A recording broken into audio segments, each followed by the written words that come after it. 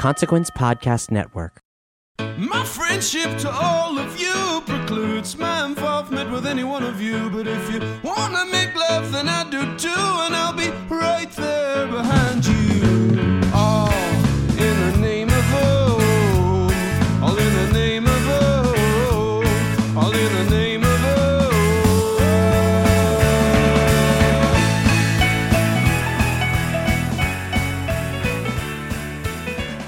Greetings, constant listeners. Welcome to the Losers Club, a Stephen King podcast presented by the Consequence Podcast Network. You know me. I'm today's host, Michael Molly Strand Rothman. I'm using it again. Wow. I'm editor-in-chief and president of Consequence of Sound, and also a constant contributor of the Losers Club. I think you've heard me on a few of these book episodes, a few of these news episodes. You know, we've done it all. But across to me, because I'm not the only loser here. Black Mountain Mackenzie Gerber. Wow, that's a pretty bold one. Yeah, I'm a fire raging, and I'm coming for you. This is Mackenzie Gerber. I am a constant contributor to this podcast as well as Halloweenies. And Michael Myers podcast. Yeah, a Michael Myers podcast. That's right. So you Halloween heads need to head over there and listen to that. I'm also really excited about this episode. Yeah, Yeah, me too. Wait, I'm hearing something. I'm hearing the sound of the universe ringing in my ears.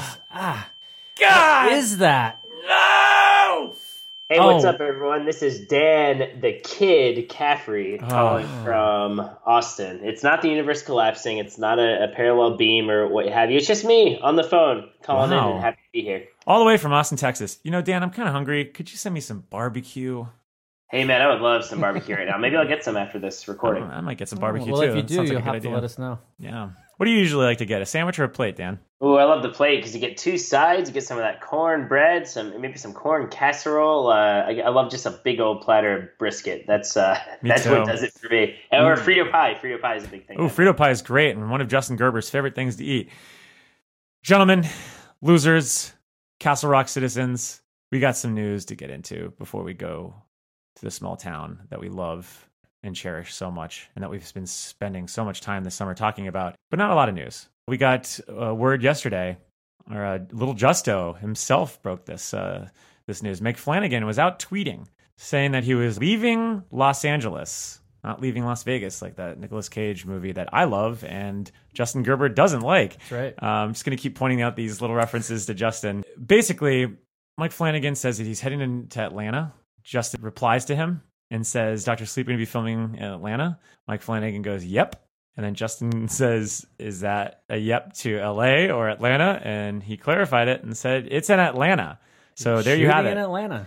Dr. Sleep is going to be shooting in Atlanta. Now, before you go and say, wait a second, that's not where the story takes place, just know that a lot of movies and a lot of TV shows, a lot of commercials even, are all shot in Atlanta. It's almost like the new Hollywood. It kind of is. And I think that it doesn't really matter where this is being shot. I mean, they're going to make it look, it's probably going to be a lot of green screen in this movie to make it look like they're in Florida, probably for some of it.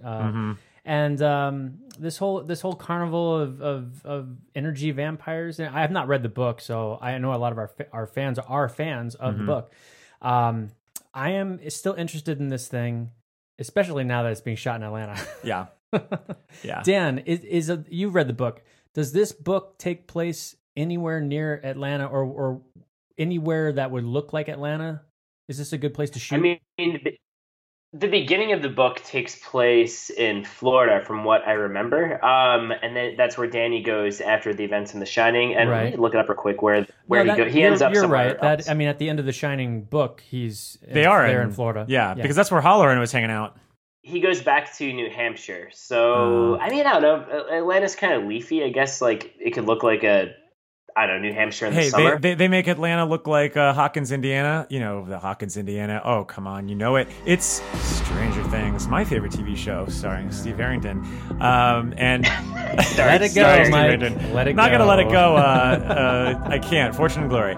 But I will say, you had mentioned our fans love this book, Mac. Yes. And it's funny because one of our constant listeners by the name of Sammy, she pointed out that there's a lot of pound cake in Dr. Sleep. And can't wait. Yeah, and a lot of weird, crazy names in this book as well. So I'm kind of excited for that because I would love to see just some crazy-ass gonzo Stephen King movie I don't think we're going to get that. But Here's a question. yeah, These carnival vampires, I'm hung up on these carnival vampires. love carnies.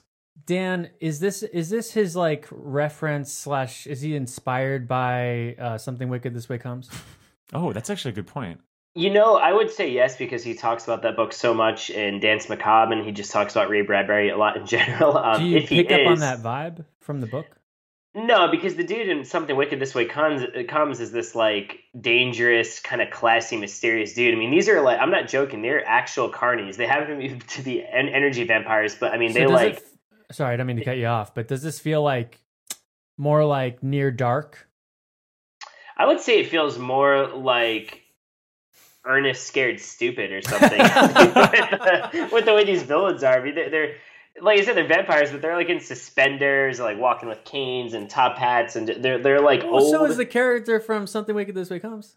Yeah, but He actually does wear I guess suspenders. I did Jason- describe that. No, these guys are more Jonathan just Pryce. backwoodsy and kind of cheap, and they travel in. They literally travel in RVs. They're not cool. There's Well, nothing that's cool why I about these said, is it more vampires. like Near Dark? Because aren't they traveling around in an The RV half the movie?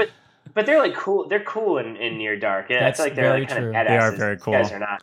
Yeah, they're geriatric energy vampires who like to have a lot of sex with each other. You'll get a lot of carny sex if you. Can't read wait. that. I've got another question. Oh, yeah, what is it? If and God bless him, if Bill Paxton was still alive today, who would he play in Doctor Sleep?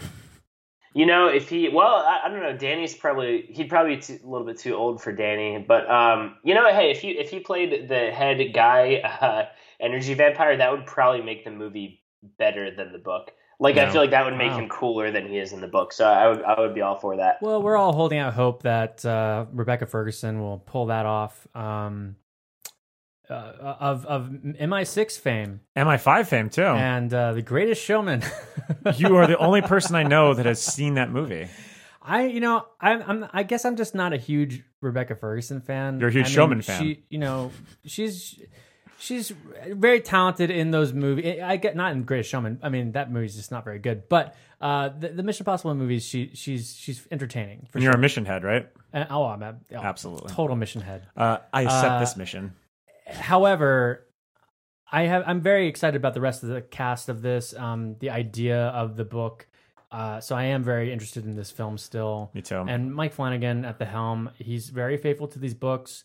However, I feel that, and some people will probably back me up on this, that he has taken lesser books or lesser stories and found the scary things and really been able to work those in a way that made the film adaptations a little bit more interesting. Now, I haven't read Gerald's Game, but I did sure like that movie.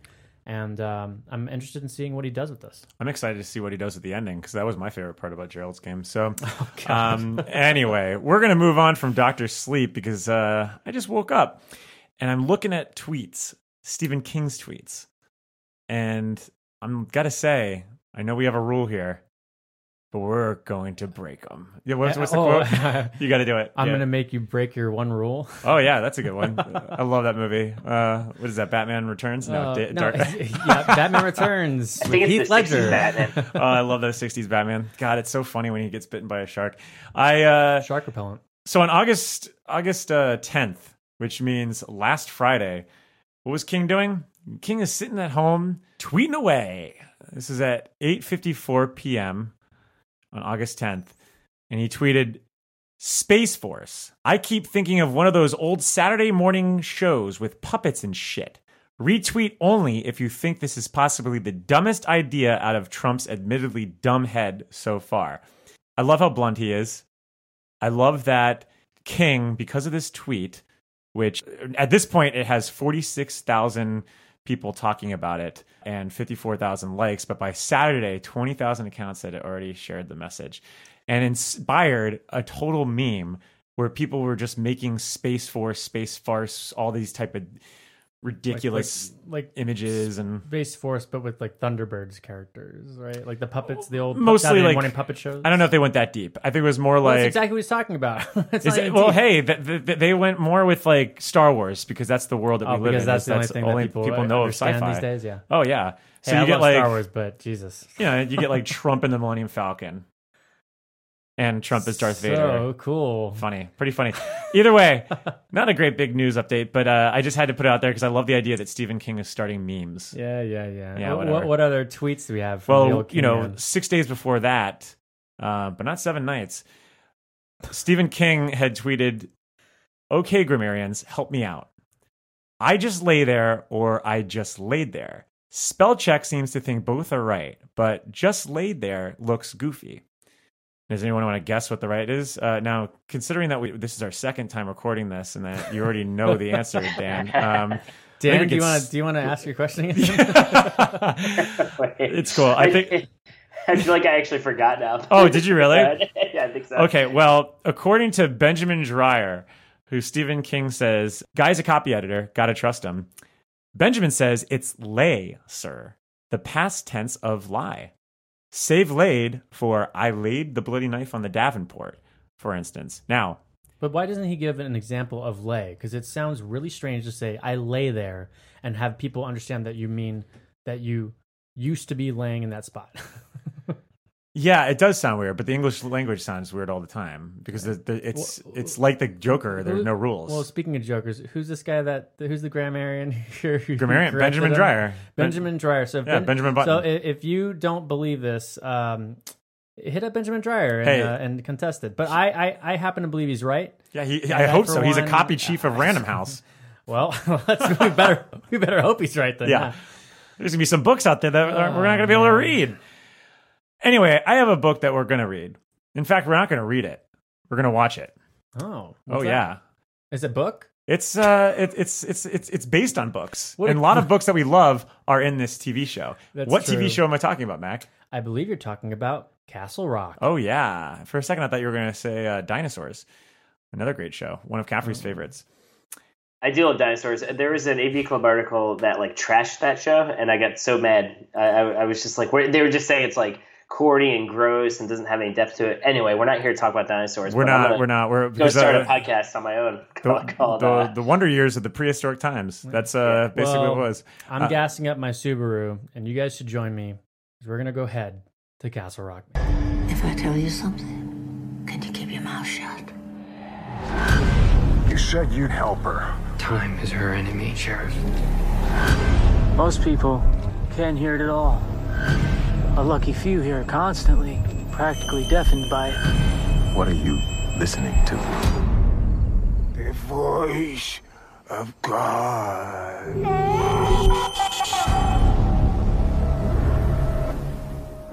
Greetings from Castle Rock. Now, when we were last here in this creepy small town in Maine, what was going on? Well, the last we saw our boy Alan Pangborn. He was in the woods. He was in the woods. Scott Glenn. Love Scott Glenn. And he was in the woods with who? The Kid. Oh, played by Bill Skarsgård, Pennywise himself. And it seems like they're making a deal with the devil of some sorts. Well, the Kid, I believe, was saying that he could help Ruth. And Pangborn, I don't know if Pangborn really believed him, but he seemed intrigued. Yeah, and he has that old Scott Glenn, like, what are you going to fucking do? You know, I've spent 30 years trying to get the woman I love. You know, I wasn't on the last episode, and you guys were throwing Glenn some love, so let me just jump on that Glenn train. You like Glenn train? Love Scott Glenn. Love Scott Glenn. This is a guy that could be phoning all of this stuff in, and it just seems like he's always giving 110%, and this show is no exception. Oh yeah, he is just knocking it out of the park every scene he's in. It's great. Yeah, I think he's amazing. Particularly, there's a scene in this one I will mention later that I love. He's a blast, and I know exactly what scene you're referencing. I bet you do. But before we talk about that scene, what happens in this episode? What's the gist? What do we get from Filter, our favorite 90s alt-rock band? That's the name of this episode. Episode 6, Filter. Well, Henry Deaver, our hero, Andre Drummond, is still having some hearing problems. Yeah, he's got some problems there. And I believe he finds the source of that problem. He finds the source of that problem. Which is crazy. Well, I guess he buries his father finally. Yeah, finally. And he sees a couple of strangers off to the side watching the funeral with an RV. With an RV. Oh, maybe they're energy. This is a prelude to Dr. Sleep. What if they just had a banner on the side of the RV that was just like Dr. Sleep coming 2020? Oh, wow. The product placement is amazing on this show. Yeah, especially since I don't think it's... Oh, no, it is a Warner Brothers property, too. They could have done it, you know? Well, we've got a lot going on in this episode, actually. Is a lot. There is a lot. So that's Henry's trajectory. He's burying his father.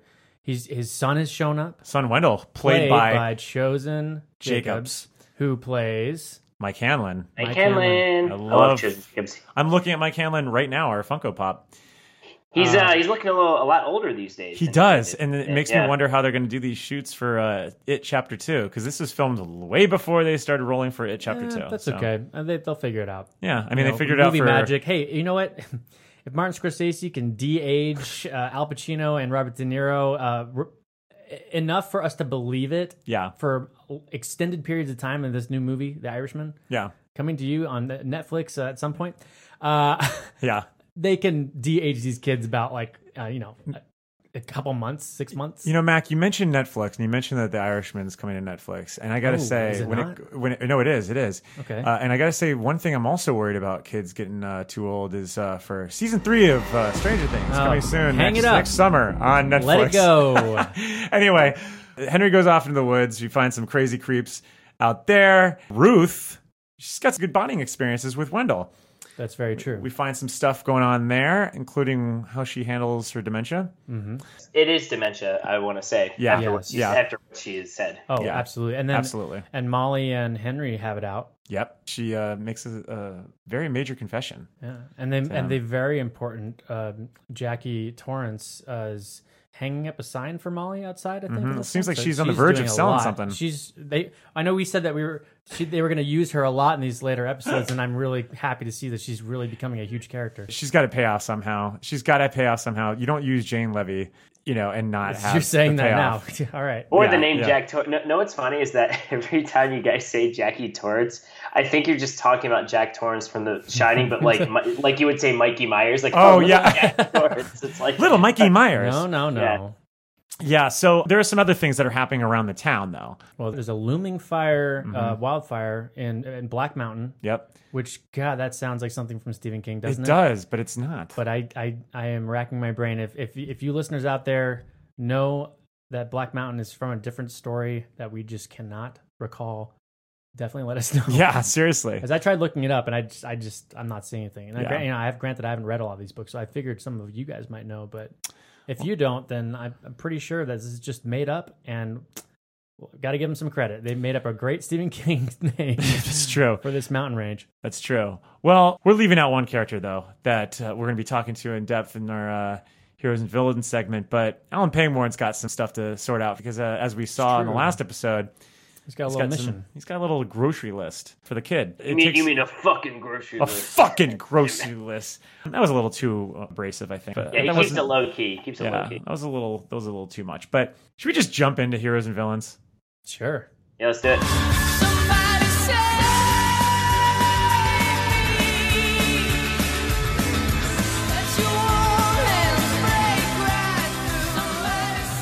Okay. Who do we want to start off with first? I mean, the first characters that we do see in this episode is our boy Henry Deaver, as you mentioned. But there's a lot to talk about with Henry. So should we start with him, or should we start after him? I think we should end with Henry. Yeah. And start with Chosen Jacobs. Chosen Jacobs, wow. Bill Wendell. Wow, yeah, I guess he is a good entry point in here. This kid loves his video games. He loves video games. And what kid doesn't, It's like, I think they really wrote this true to life. Yeah. He walks off that bus playing that video game, and you're like, oh, here's a kid. Here's that son of a bitch kid again. And that's why I think the character of the kid in this by Bill Skarsgård is even more creepy, because he's not playing any video games. No, he's not. He's not big on video games. And, look, he was up in that attic, and I have to imagine that, Henry had, an old Atari console or a Nintendo or something like that. And instead, and I know we're not talking about him yet, but the kid goes and finds some other things up in the attic. But let's go back to Wendell for a second. I'm getting myself back on a tangent. He's a bit estranged from his father. Yeah. His father doesn't seem to visit often. No. When Henry tells Wendell, it's great that you're up here. Your grandmother appreciates it. She can't get down to Boston. And he's like, oh, must run in the family. Which is he's throwing some It's a shade to little his biting. dad. Yeah. Oh, absolutely. Yeah. And so But rightly so, apparently. Oh, totally. I mean, his dad has run off to Texas, and his son is up in Boston. So, I was actually really excited to see that Ruth recognized him, though. Yeah. Because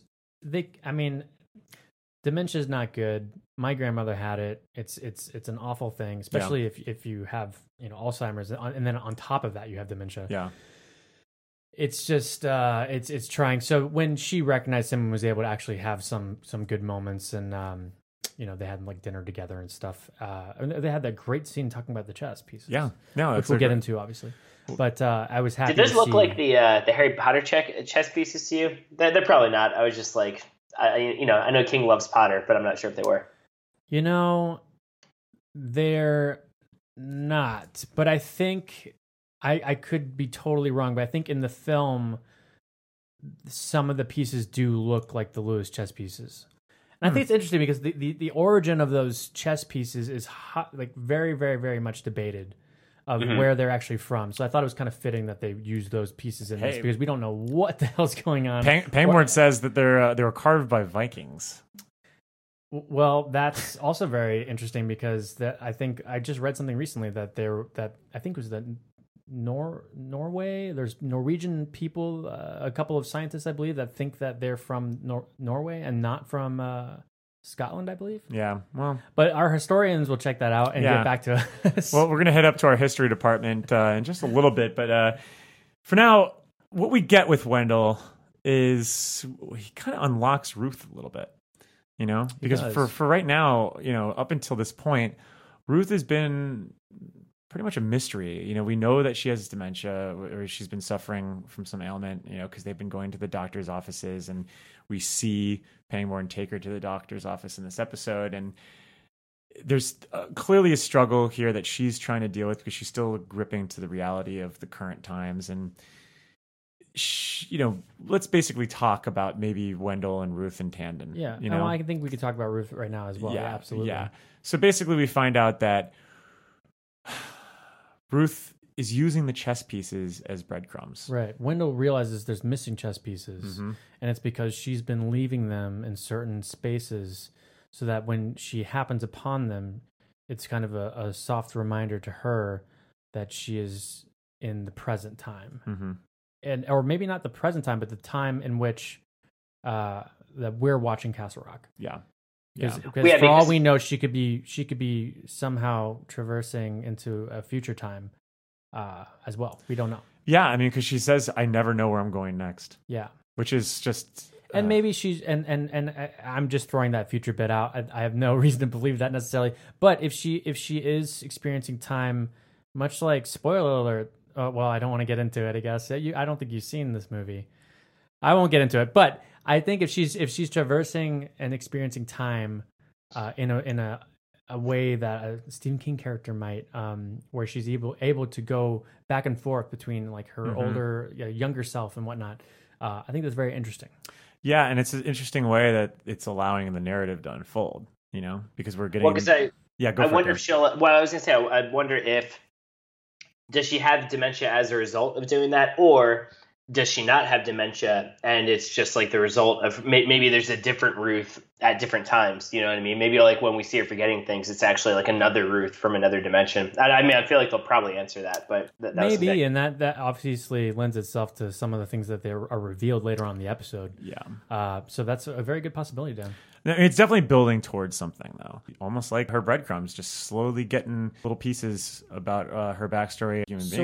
What do we also think about her avoidance of Henry's question? I know. Why was my father taking me out to the woods? She clearly knows why, and it was just totally feigning like she didn't know. Yeah, because doesn't she play it off as saying, "Ask your father"? She does, but Ruth's a smart woman. Yeah. And I think she obviously understands the condition that she has. So part of me feels like, well, maybe she just slipped and just thought, ask your father, as in like your father's in the next room, like she's having a moment, an episode. But maybe she just said that because she knew he would think that and not press further. Well, it's interesting because, I mean, I guess some people could argue that the dementia narrative allows for some of that Abrams-esque mystery. Yeah, you mentioned this last episode. You know? I was listening to it that they're kind of doubling down on a little bit more of the Bad Robot-esque kind of approach to this show, which I think works really well, especially in this 10 episode format. Yep. And I'm all about that because they have to make it their own thing, and honestly, I'm really invested in the mystery of this. Yeah. I think Justin mentioned last episode that usually you can kind of be like, okay, I know how the next 5 episodes are going to roll out. I have zero clue what's going to happen next. It's been a bit of a slow burn, but I have a feeling there's some. By the end of this episode, I have a feeling things are going to start picking up. Well, I think there's been a structured finesse to how they've been actually unraveling the mystery, unlike with Lost, where they just would add more questions. And they add questions in each episode of this, but they give so many answers and enough revelations that you aren't so distracted by the new questions. You just have them let them kind of simmer for a little bit. And that's what I mean. I love how they're slowly, drawing out like Ruth, what's going on with Ruth, and allowing what's happening to Ruth to also kind of inform some of the kind of chaos with the narrative that's going on here. And a lot of that chaos is spilled over to the other characters, especially your son Henry, who like Ruth, is trying to find his own breadcrumbs. And, earlier in the episode, we see that the kid is watching these tapes and wearing his father's clothing. And in one of the tapes, you see the woods. He's trying to figure out why his father was filming these videos of him going off into the woods. And which is creepy. Why would he filming it in the first place? You know what I mean? Yeah. Obviously he's trying to find something. Yeah. He thinks that Henry can find the way. I guess it just seems weird that he would film it regardless. Even after the revelations that we have at the end of this episode, I still don't understand why he would film it. I think he thinks it leads somewhere and he wants to capture it on film. Well, I think that there's something out there that he thinks is out there and that Henry somehow can lead him to it. And I think that's doubled down by the end of the episode. Oh, yeah. And we know that, as we just mentioned before, Ruth doesn't know anything, or maybe it's deflecting it. Yeah, she might be deflecting. She could be deflecting it. And Molly doesn't really know much either. Molly seems to, she confirms that she felt everything that he felt when he was out there. Yeah. And that what she felt was that he was intensely uncomfortable and then all of a sudden relieved. So it suggests that either Henry disappeared and then or that the father left and that he was relieved because he was gone, or it could also mean that maybe he's the one that pushed him. Yeah. So we don't know because again, Molly's only feeling what he feels and can't actually see what's happening. But Molly does confirm that she did know that he went out into those woods. Yes. So what he's seeing on those tapes is not some fan footage shot by the kid himself. It is real, legit, early 90s, late 80s footage that they're seeing there. The kid's part of the Hawkins AV Club. Yeah, right? Oh, my God. So, yeah, look. So right after this scene, Henry decides, he says he's got some good news and decides to take the kid to one Juniper Hills. Oh, yeah. And, he's got some good news for the kid. He's like, I know, we're getting him out of here. That's what I thought. I was like, that's good news for you. Well, not because for the kid's kid. like creeping out the whole family, walking around like Michael Myers outside the lawn, which honestly is probably his intention. I mean, literally everything he does has some sort of intent to it. Yeah, absolutely. But, I think he purposely is wearing that suit. I mean, it's all very creepy, and I'm sure it's all going to come around. Yeah. But yeah, so he takes him to Juniper Hills to I guess he says to help him find who he used to be. No, he's just like, get the and hell help him out of out. And of course, as we know and was mentioned in the last episode, Juniper Hills is where Henry Bowers is committed to in It. So that was a really cool little throwback to that novel. And I wonder if they're going to use that same set for It Chapter 2. It would be interesting. Oh, that would be really interesting. Very interesting. Yeah. So the kid's out of the picture. Yeah, seemingly. The kid's out of the picture. Yeah, he thinks the kid is at the facility where he is for a while. Yeah, but then was it Sheriff Pangborn? Is he in the car? And he's in the car, and we hear like a radio transmission about there being like a fire at Juniper Hill, and a bunch of people have gotten killed. And I've got it here. It was 8 members. Yeah. And 6 patients, I believe, were killed or murdered or something. Well, in a killed fire that was started at Juniper Hills. And so we obviously were thinking, oh God, this kid obviously involved in that, and maybe he's not there anymore. Yeah, and he's not. He's definitely not. Spoiler alert. But it doesn't matter because guess what? Henry's got a mission. That's right. And now that he's got a chip on his shoulder and tells Molly off after Molly confesses that she basically killed his father, dad. which is nuts. It's nuts how that came out for sure. Yeah. But because he's just looking for answers and he gets some answers. But yeah. Do we think that it was still her that killed him? I mean, it was absolutely her physically, and I think that, like she said earlier on, and I mentioned this, she says that when he's around, she gets lost in him. Mm-hmm. So I think she was overwhelmingly feeling his pain and his need or want to hurt his father. Yeah. Now, again, this is muddy because I don't know if it was really him or some other thing at work pretending to be him or controlling him, and she's feeling that. You know what I mean? Yeah. Well, so I don't know. It's all very strange. Convoluted and mysterious, which it's great. It needs to be because it's only episode 6. Then they're still leaving a little shroud of mystery there, which I like. But is this do we think that this is a quid pro quo thing where he just doesn't even know that he's able to control her, or does she just? He's not. I mean, I think that he is feeling and thinking these things, and she is just so empowered is by acting it? on it because she is. I mean, she's just getting lost in him. That's interesting. And almost, I don't think that he realizes he's doing any of this. Yeah. I don't think that he thinks that he did any of it. He might have thought about it really intensely or something, and then not realizing that she's channeling that and actually doing, or that what he's seeing or thinking is actually what she's doing. Yeah. So it's all very tied together, and I think it's very their psychic connection is so interesting to me. Yeah, she's almost more like an empath or something, because she's not. It's not like she's like a mind reader. It's almost like she can't. It's almost like uncontrollable how she attaches to his feelings and perhaps other people's feelings too. Well, Henry obviously leaves Molly. Yeah, and let's go back to him in a little bit. Okay, let's talk about Pangborn. Pangborn's on a mission. He is on a mission. Why is he on a mission? So at the end of the last episode, the kid has said, basically he's going to help Ruth. Mm-hmm. So he needed some items, I guess. So one of the items, I guess, was Lacey's car. Yeah. So he goes to the impound, and I was waiting for 2 things in this sequence. Yeah. Christine. Yep. Yeah. And Cujo. Yeah. I don't know why Cujo. Or I was always looking for that Cujo. Well, Uncle Otto's truck. Or that would be Yeah. Well, hey, technically Uncle Otto's truck is just still out there in the field, isn't it? That's true. That's true. I was looking for Christine viciously on this because I know. Look, there's a red car, but it's definitely not Christine. Yeah, and there are parts of it. So whatever. We could talk about that in King's Dominion. Yeah. But basically, he heads out to the junkyard. Pangborn finds himself in Legend of Zelda or any RPG now at this point because he's trying to find items. But he that little fairy is dancing on the car and says, "Hey, listen!" And he Pangborn pulls out an ocarina and just starts playing it. What the fuck is this playing thing? playing the theme to Castle Rock? Yeah, right. Oh my god! But that's the scene I was talking about with Pangborn, where he just pulls that gun on that. I love that. That's what he's like. This car belongs to Fat Tony. What does Pangborn say? He says, the woman I love is dying, and I'm gonna fucking take this car. So she he's like, this piece of shit is mine now. Yeah. Oh, love it. It's said so nonchalantly too. It's great perfect. Because he goes in, and then he gives up and goes back to his car, and then he's like, fuck this. I'm gonna look one more time, and then he actually finds the car finally.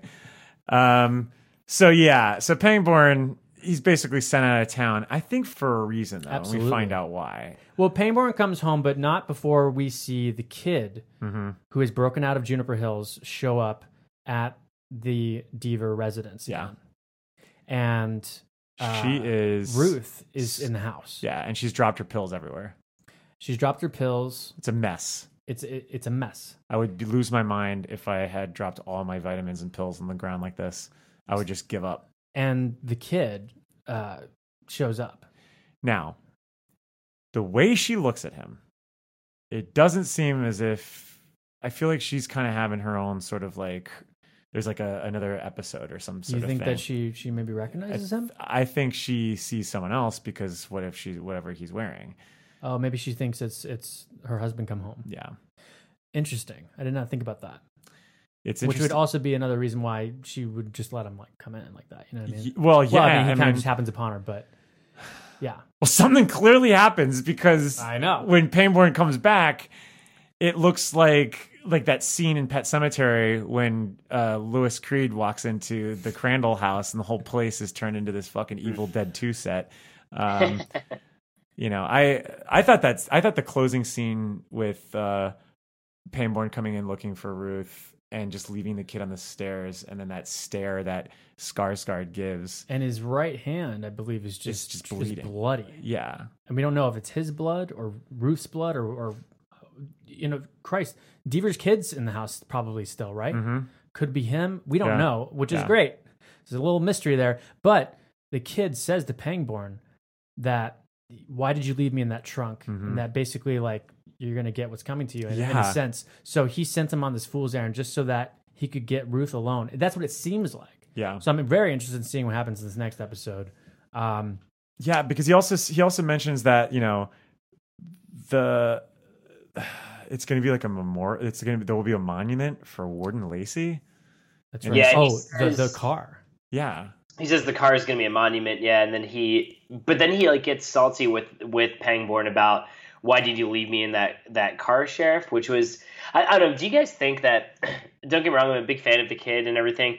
Are you getting a little tired though of just the kind of the mixing of is he good or isn't he, and just like him disappearing, popping up at places? Like I kind of do want like a little bit of an answer for that. I don't know if you guys feel the same way. Well, I think we're gonna definitely get some kind of answer in this next episode. Mm-hmm.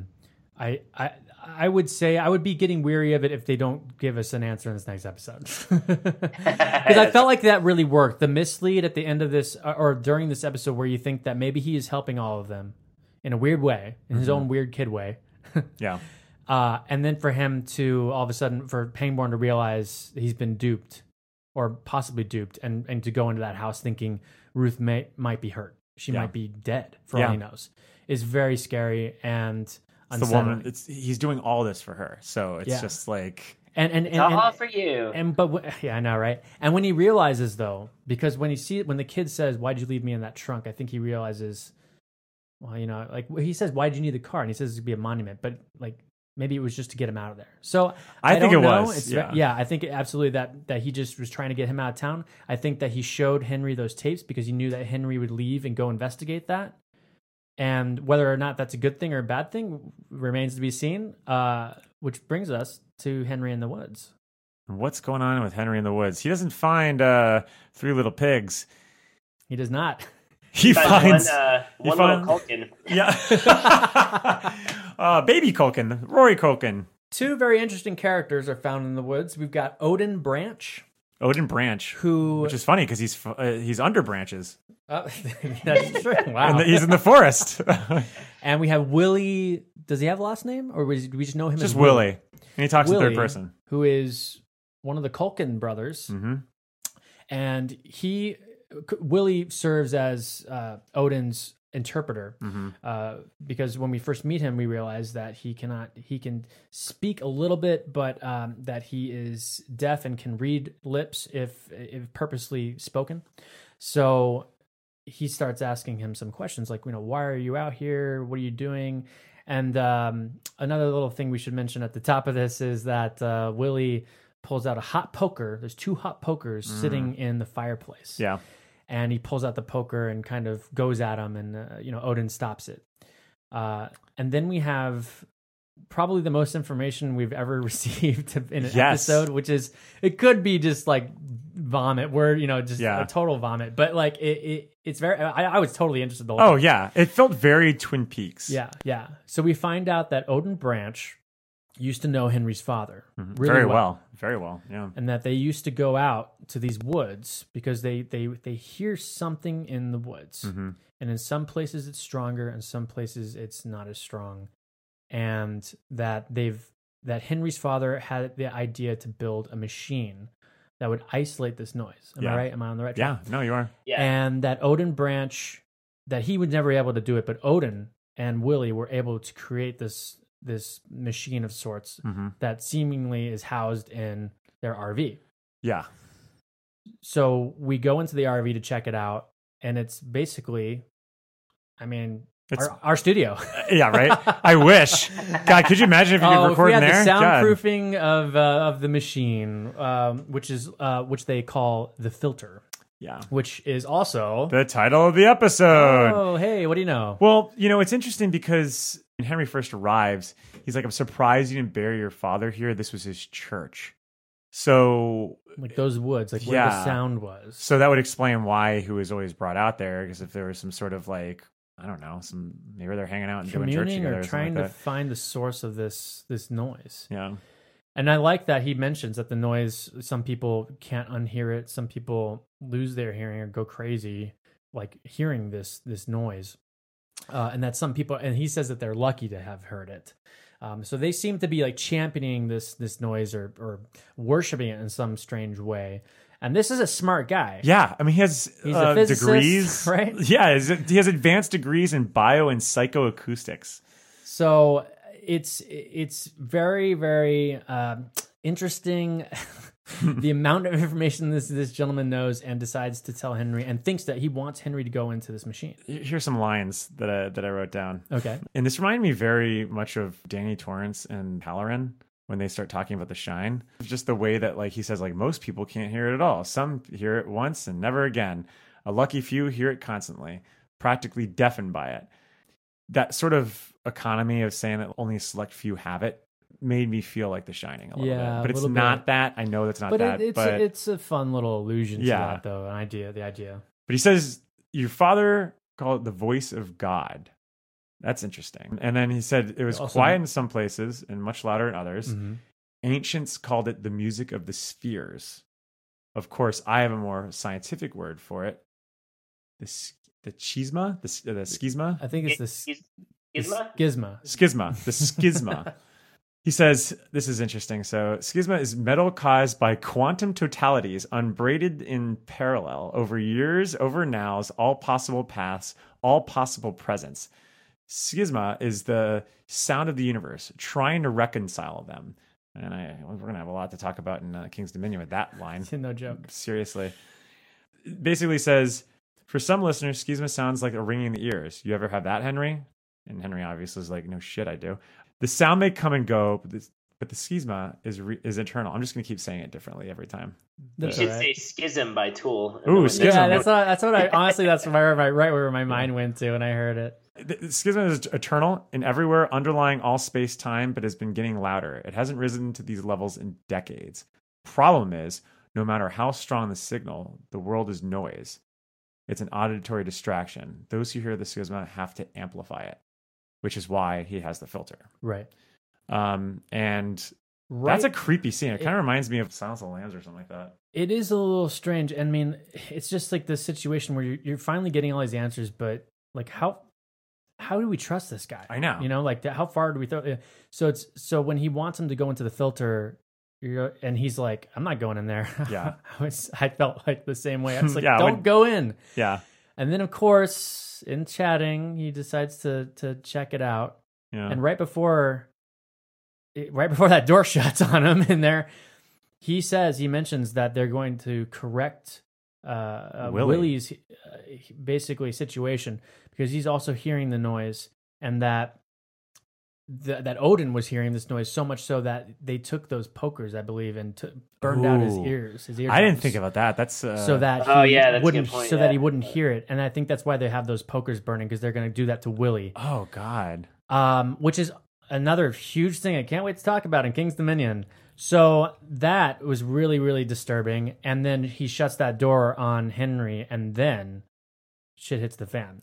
Because Henry starts hearing that noise and just that noise. Yeah, and he has crazy flashbacks and that look like something from Fallen. You remember that movie? It didn't look like that. Denzel Washington and John. Pleased to meet you. So I watched this scene a few times, and I tried pausing it a bunch. There's what seemed like bloody hands, which is interesting because at the end of the episode with the bloody arm that Bill has, and then Billy the Kid. And Bill Denbrough. No. And Henry also, there seems to be a sequence where you see Henry's hand running across the ground, but then also someone else's hand with a little toy truck, like back and forth. But that was also in the episode when he was starting to have flashbacks that led him to the barber house. Right. Right. So these things are being obviously amplified, as Odin said. Yeah. Whether or not this room is actually working, or if it was just a placebo effect, and Henry is now channeling this because he believes that it's working. Yeah. You know what I mean? I don't know. Odin says what we hear now is just a rumor, and then what you'll hear in the filter is truth. I love that line. Yeah. So I'm hoping you get some truth, because this is episode 6. We got 7, 8, 9, 10. We got 4 more to go. I know. We got to get some answers from Henry. And this seems to be a real big jump for Henry. But something also Odin mentions is that this gizmo or whatever could also hold all possible pasts and presents, which to me is very similar to what Ruth was talking about in terms of how she perceives time right now. So that was really interesting to me. And that also could be a reason why, if she started to be affected by this and started to see things in that way, maybe that's why her husband was out there in the woods trying to find a way to understand it and to help her. Yeah. So maybe we think he's this villain that, Henry killed, or maybe he was doing something awful to Henry, but maybe he was out there to help Ruth. I mean, that's just a total, rumor. It's a theory. I'm starting that theory. Sorry. Yeah, you're going at that theory. I'm starting that rumor now. You've heard it from me directly. We should just lie to listeners and be like, hey, listen, we got the inside scoop from the writers. This is what all this means. Exactly. Yeah. I think it's interesting when you look back on that line with Ruth now, the more I think about it. And hey, I've actually seen the next few episodes, and that's kind of like an interesting revelation. Cool. Yeah. Caffrey, what do you got on these hero and villains? You got anything else to add to these guys? I don't think so. Yeah. I mean, I don't know. It's weird. I mean, maybe this is more for King Dominion, but seeing these two guys before we heard their names, I was convinced they were going to be one of the breakers that we meet in the Dark Tower series, just because they reminded me a lot of that. Even though the stuff they were saying isn't like exactly along that line, but just kind of these like out of place people in the woods. I guess what I'm saying is I think they are not quite what they seem, as we'll probably discover. Well, I'm hearing a ringing, and it's not coming from the filter. I think I got the shine, and we're going to shining moments. I can remember when I was a little boy, my grandmother and I could hold conversations entirely without ever opening our mouths. She called it shining. And for a long time, I thought it was just the two of us that had the shine to us. Just like you probably thought you was the only one. But there are other folks, though mostly they don't know it or don't believe it. All right. Now that we've really broken down this plot as much as we can and really gotten into the nitty-gritty of the characters, let's have some fun and talk about things we loved in this episode. And Caffrey, we didn't get to hear much from you in that last section, so why don't you go first? Sure. Yeah. I mean, for me, the biggest shining moment of the episode was actually that door shutting when he's in the filter. That was really creepy to me. Just this idea that either this guy, whatever power or ability he has, he was fine enough going deaf for it, or the other idea is that he's not deaf at all. It's actually something else, So that, I don't know, that was just really, really disturbing to me. And I actually thought that's where they should have ended the episode. Like, I don't know. I like where we go back to the house and we see all that, but that to me seemed like the kind of the sort of centerpiece of the whole show. So I don't know. That was my personal favorite, but what about you guys? Personally, I think the best moments in this, honestly, was that whole thing. I thought I was just enamored with it. Yeah. Of course, I also love Pangborn, but we've talked about that a bit. But they could have mishandled this scene, It's such a departure from the grounded narrative that we've been having up to this point that that's what I mentioned Twin Peaks before, but it really does remind me of that episode when Cooper is brought in to the Bookhouse Boys. Yeah. And there are things that are in these woods, And well, I will also say that whole sequence in finding the RV out in the woods, it felt a little familiar, and I think it's just because of season 2 of The Leftovers. Justin Theroux's character also goes out into the woods and finds an older black man and talks to him in like a trail, basically. So I was thinking that as well, and this also this device, the filter, also kind of reminded me of a device in that show. Oh, really? But I mean, it's very loose. It's very loose. Well, and I think also with the reason why I enjoyed that sequence so much is because, and I talked about this earlier, the episode was so much like you guys are saying about breadcrumbs and finding things, and it was a lot of sort of people being led by unknown forces. And so I think it was satisfying for me to get some, I mean, they're not answers because they're sort of introducing like a new wrinkle to the plot, but we at least hear about something and we get an explanation of what it is, and we know it's going to play into the overall scheme of things. So I think it just like felt satisfying narratively for me after, because it was at the tail end of the episode. Yeah. Yeah. It's for me, I got to go with Skarsgård on this one. Oh yeah. I've mentioned multiple times now on this podcast about how creepy he is and how I think he's far more terrifying here than he is in it. But that last shot of him and his eyes just going wide, he's so good. He is the Russ Cole of this series for me, where I am just, and Russ Cole is a reference to True Detective season 1, Matthew McConaughey's character, where he's just so magnetic. I want to know what he's doing next. I want to see where he is at all times. I'm just always attracted to what he's doing. And that's why I love that, in the last episode when he goes to, Gordy's house. Gordy's birthday surprise. Gordy's birthday surprise. And he is the surprise. And unfortunately, he forgot his clown suit for the birthday party. But, but I could have watched like a whole episode of that. That's true. And for me, it's just, he's just on fire in this series. And I also want to give a little shout out to the Ruth Deaver scene where she's talking about the chess pieces. That was scene. A great sequence. Yeah. And it's just so good. This cast is so solid. The cast is amazing. They could be sitting there reading the phone book.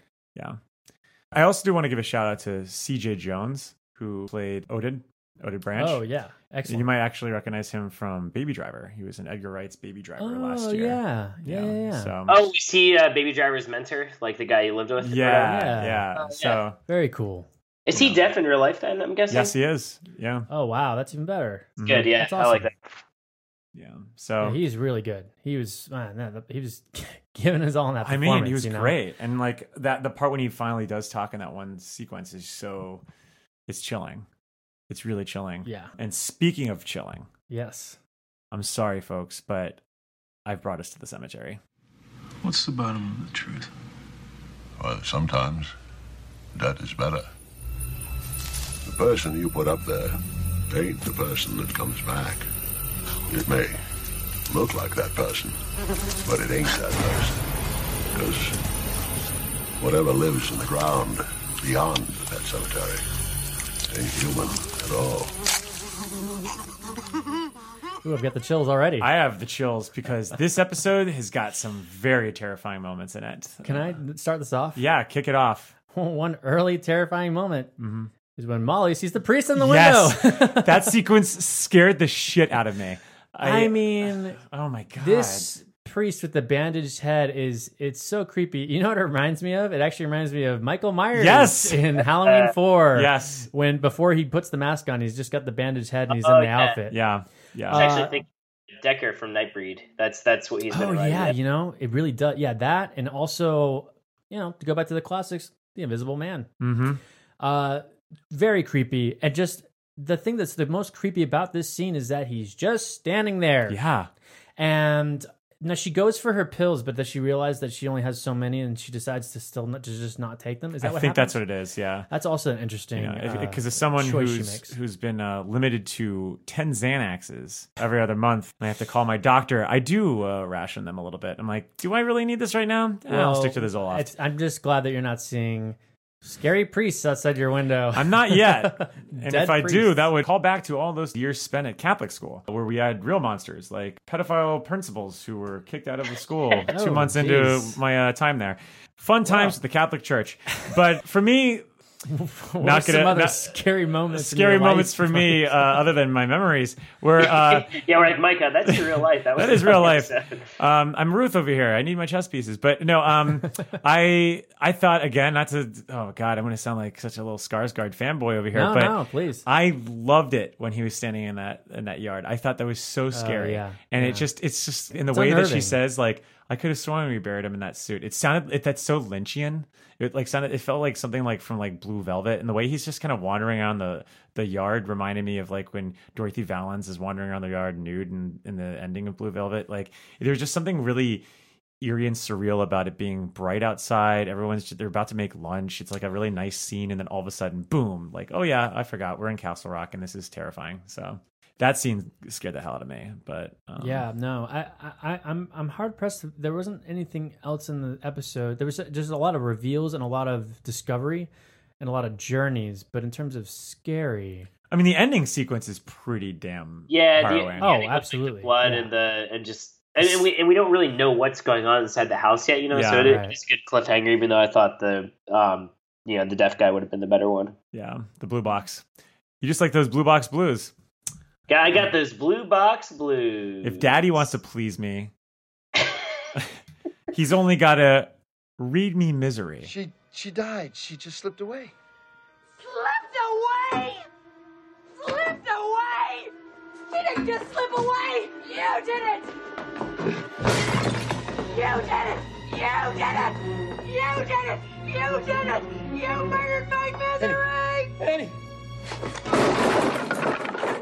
This section has proven very difficult for all of us over the last 5 times we've talked about this, or 4 or 3 actually. And this is just things that didn't quite work for us in the episode. Yeah, things that we didn't like in the episode. And Caffrey, you've already aired your grievances about the ending. I mean, it's tough. I said this the last time I was on. It's just that I feel like it's so hard to look at what I perceive to be feet dragging a little bit on the show until I know what's going to happen. Do you know what I mean? Mm-hmm. And like I said, I love Bill Skarsgård.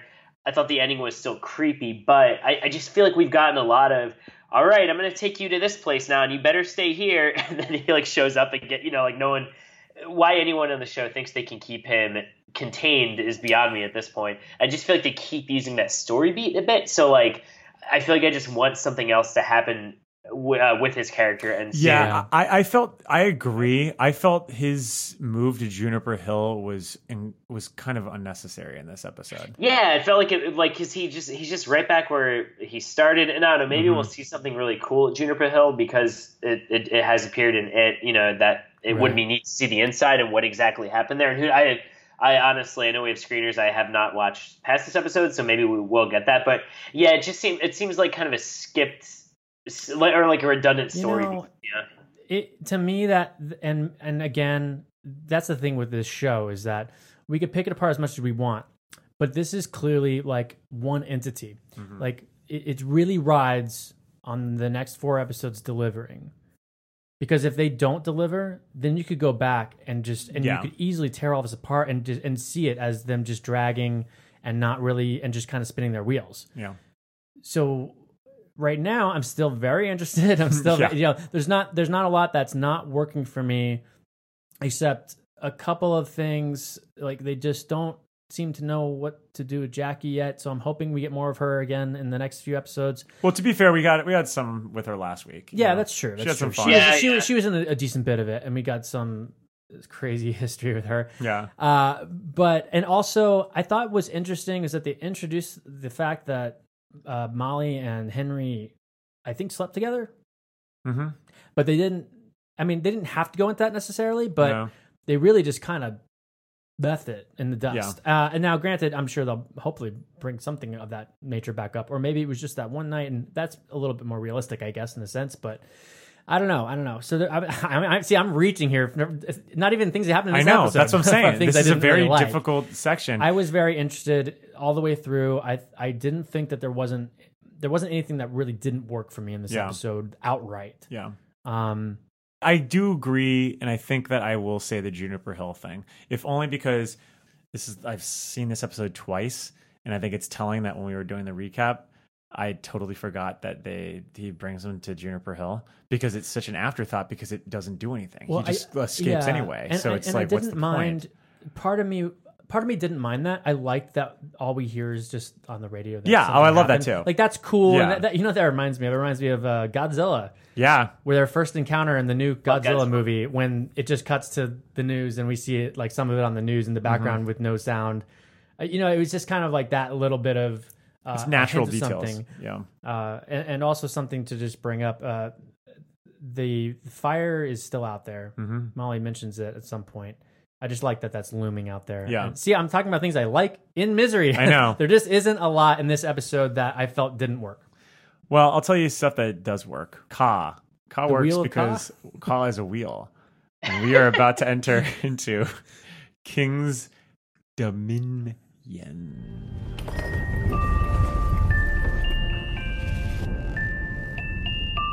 There's another world out there. I know there is.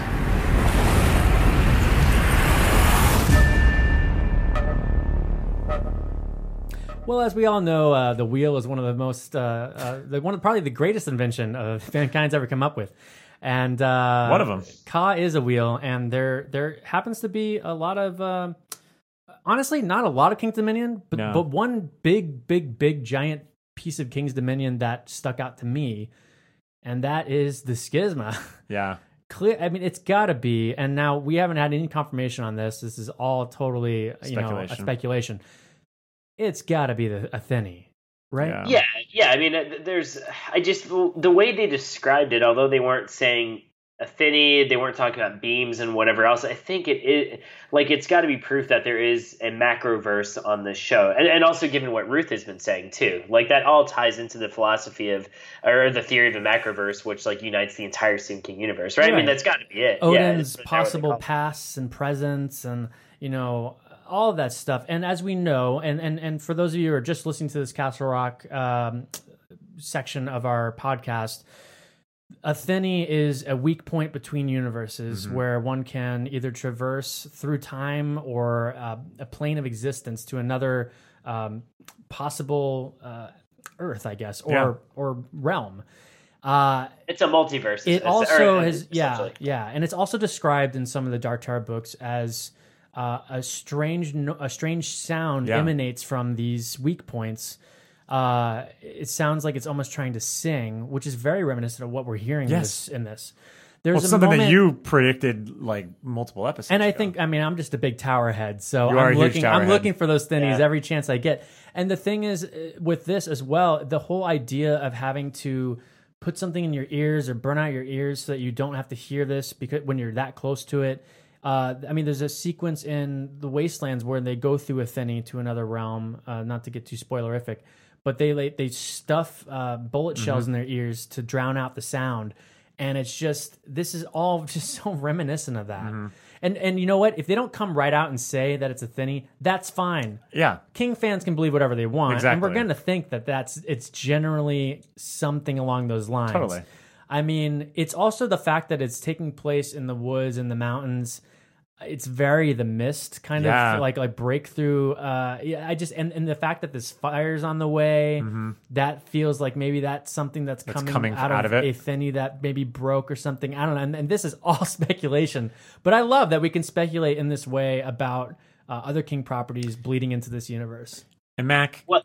I think that speculation's key. Unless, Caffrey, do you have some other King's Dominion that you want to go into? I had a couple. One thing I did want to say, too, is that even within Stephen King books, a big thing is using different terms depending on where you are. You know what I mean? Oh, even yes.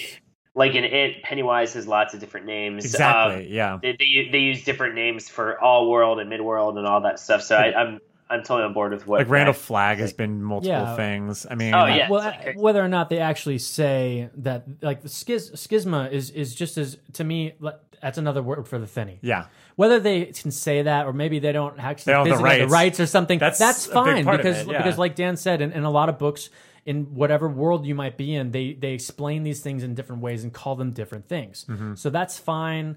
But we as fans know deep down. And again, the great thing about this is, you don't have to know any of this to still enjoy what's happening on the show.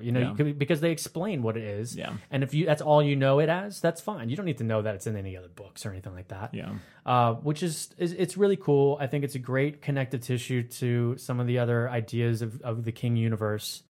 It's just I was thrilled when all that was happening. I was also wondering, I don't think this is the case, but when they're in the garage and I saw a bike, I was like, ooh, is that silver? But I don't think it was. I thought the same thing. Yeah. Oh, and I wasn't on this episode, but when the kid is playing the piano. Mm-hmm. I had a little room 237. So when we get there, and are we there?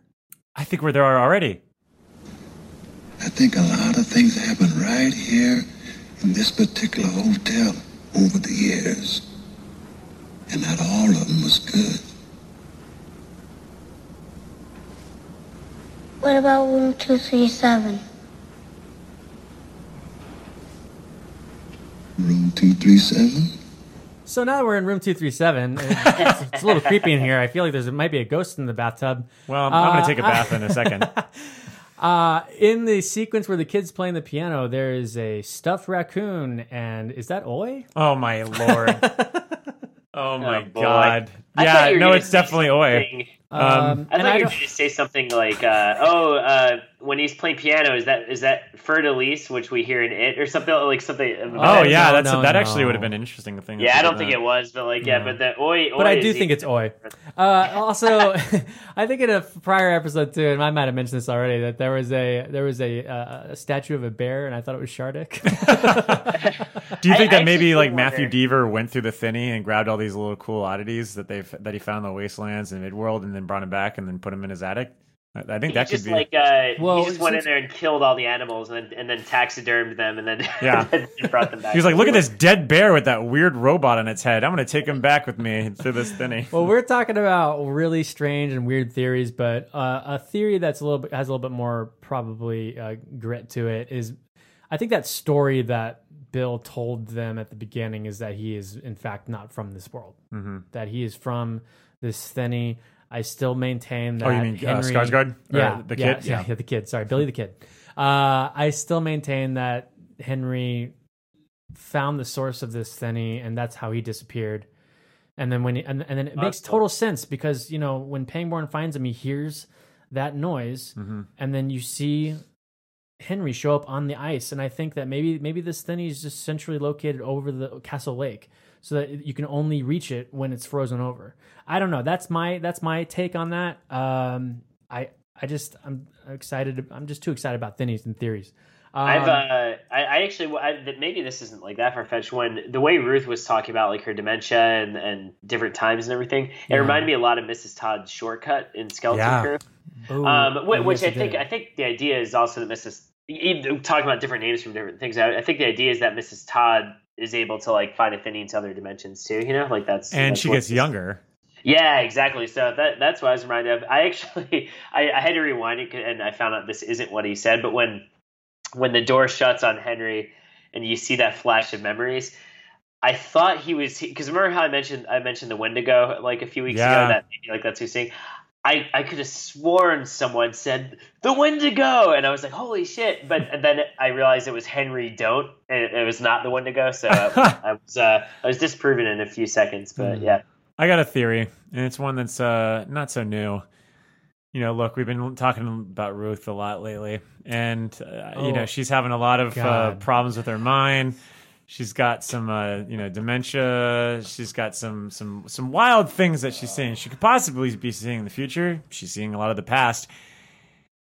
Doesn't that seem a lot like she could have some sort of telekinetic powers? And No, maybe maybe a long time ago she was a troubled 16-year-old girl in Chamberlain, Maine, and I gotta say, burned down the school, and we find out as a revelation at the end. She's like, all these memories come back to her, and she's like, I burned down and killed all my friends. You know what's great? I know you've seen a couple more episodes. I've seen a couple more episodes. The fact that you're still throwing this out as a theory is great because it means it's not true. No, it means that it hasn't been disproved yet. Oh God. So well, to get back to realistic theories, another theory I just thought of actually is the Henry Don't could have maybe been his father saying don't. Yeah.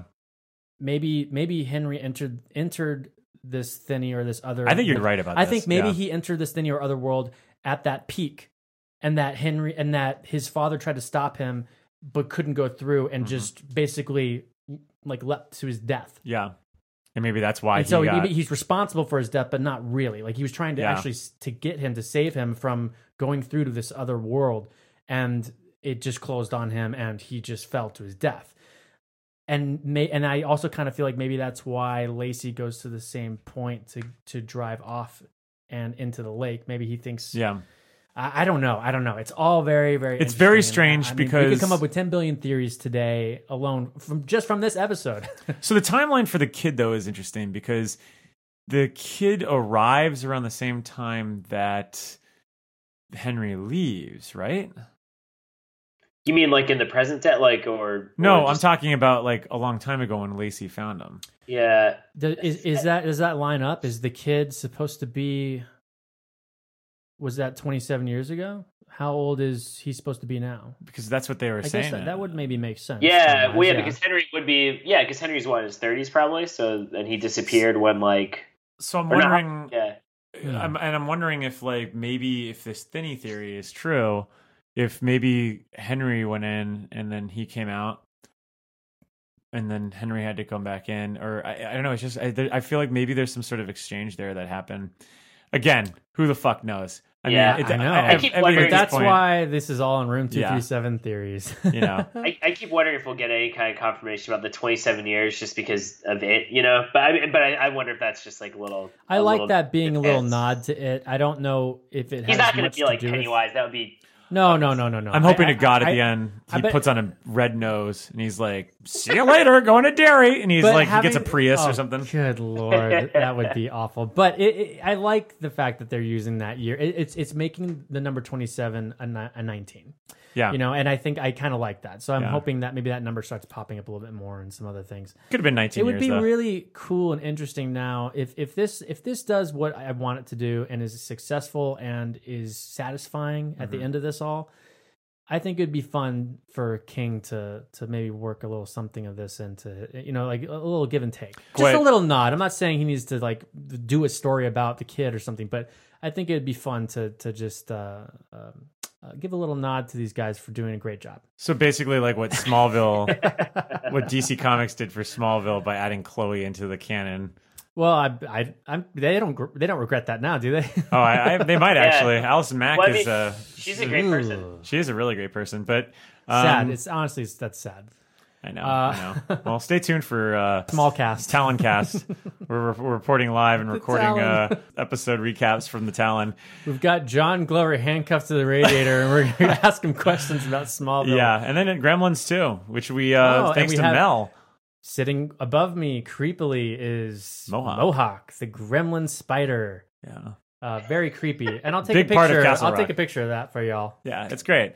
I actually did share it on Instagram, and people are loving it right now. So, hey, do we have any more Room 237 theories? Because I got to get out of this room. I don't really like it too much.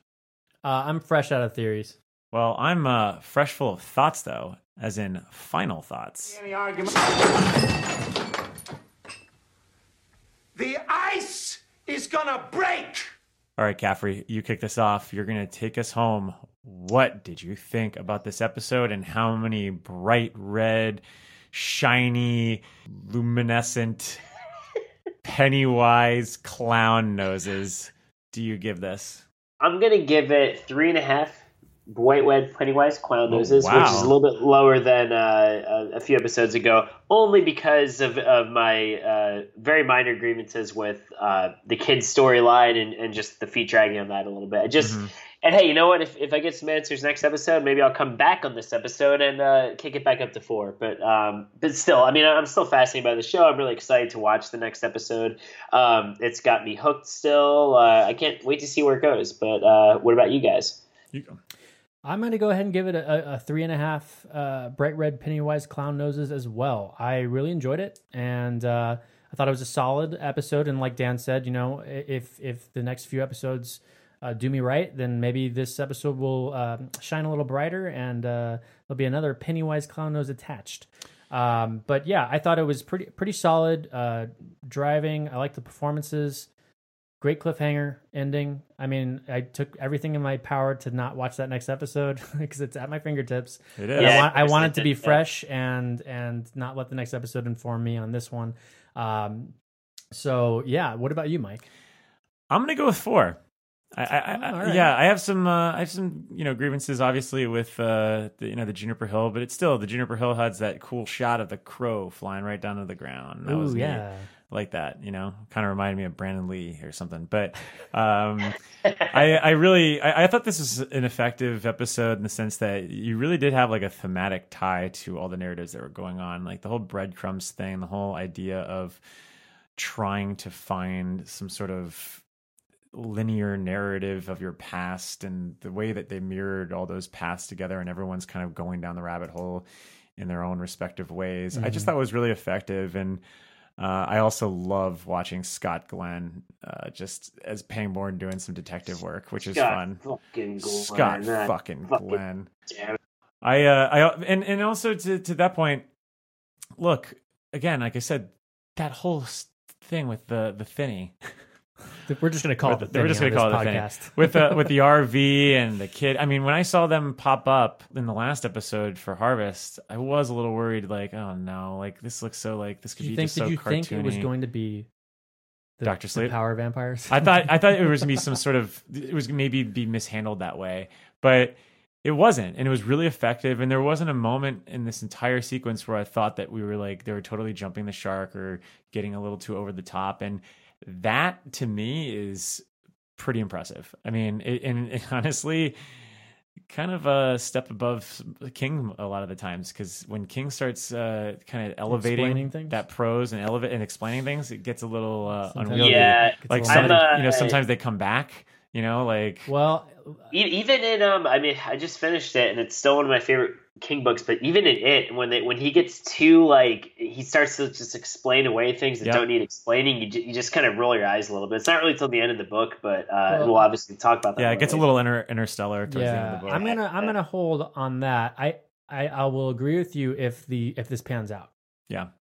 But right now, it could easily be just a bunch of garbage. You know what I mean? You never know. Yeah, you're right. You're right. But, I mean, we still got 4 more episodes to wrap this sucker up. That's true. And I did want to mention one last thing that I noticed that I forgot about.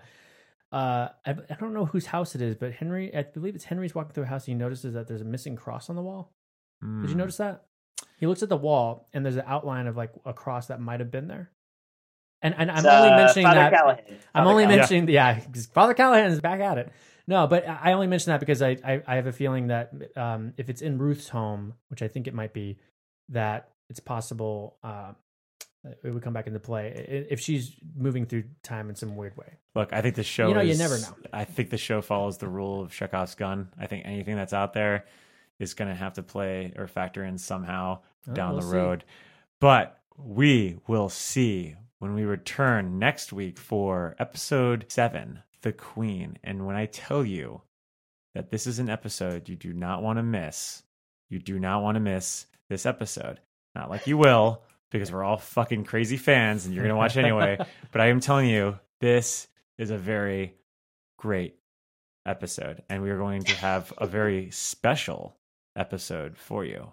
And why are we going to have a special episode? Because we spoke to his showrunner, Dustin Thomason, earlier today. And I asked him a shitload of questions. And he didn't answer anything. And he didn't answer anything. No. We had a really great conversation. He's a great guy. He knows his Stephen King. Holy shit, does he know his Stephen King. Nice. Very excited for you to have that supersized episode next week. So I guess that's it. I was just going to leave a little silence there so it could feel like we were in the filter, but we've had our filter, and we're going to fill up the car and head out of Castle Rock. Fuck it. Let's just say it. Whatever. Long days and pleasant nights. All right, guys, have a good one. I got some hot friends. God, I got some hot friends. I got some hot friends. God, I got some hot friends. But you know you want somebody to treat you good. But it's hard to find.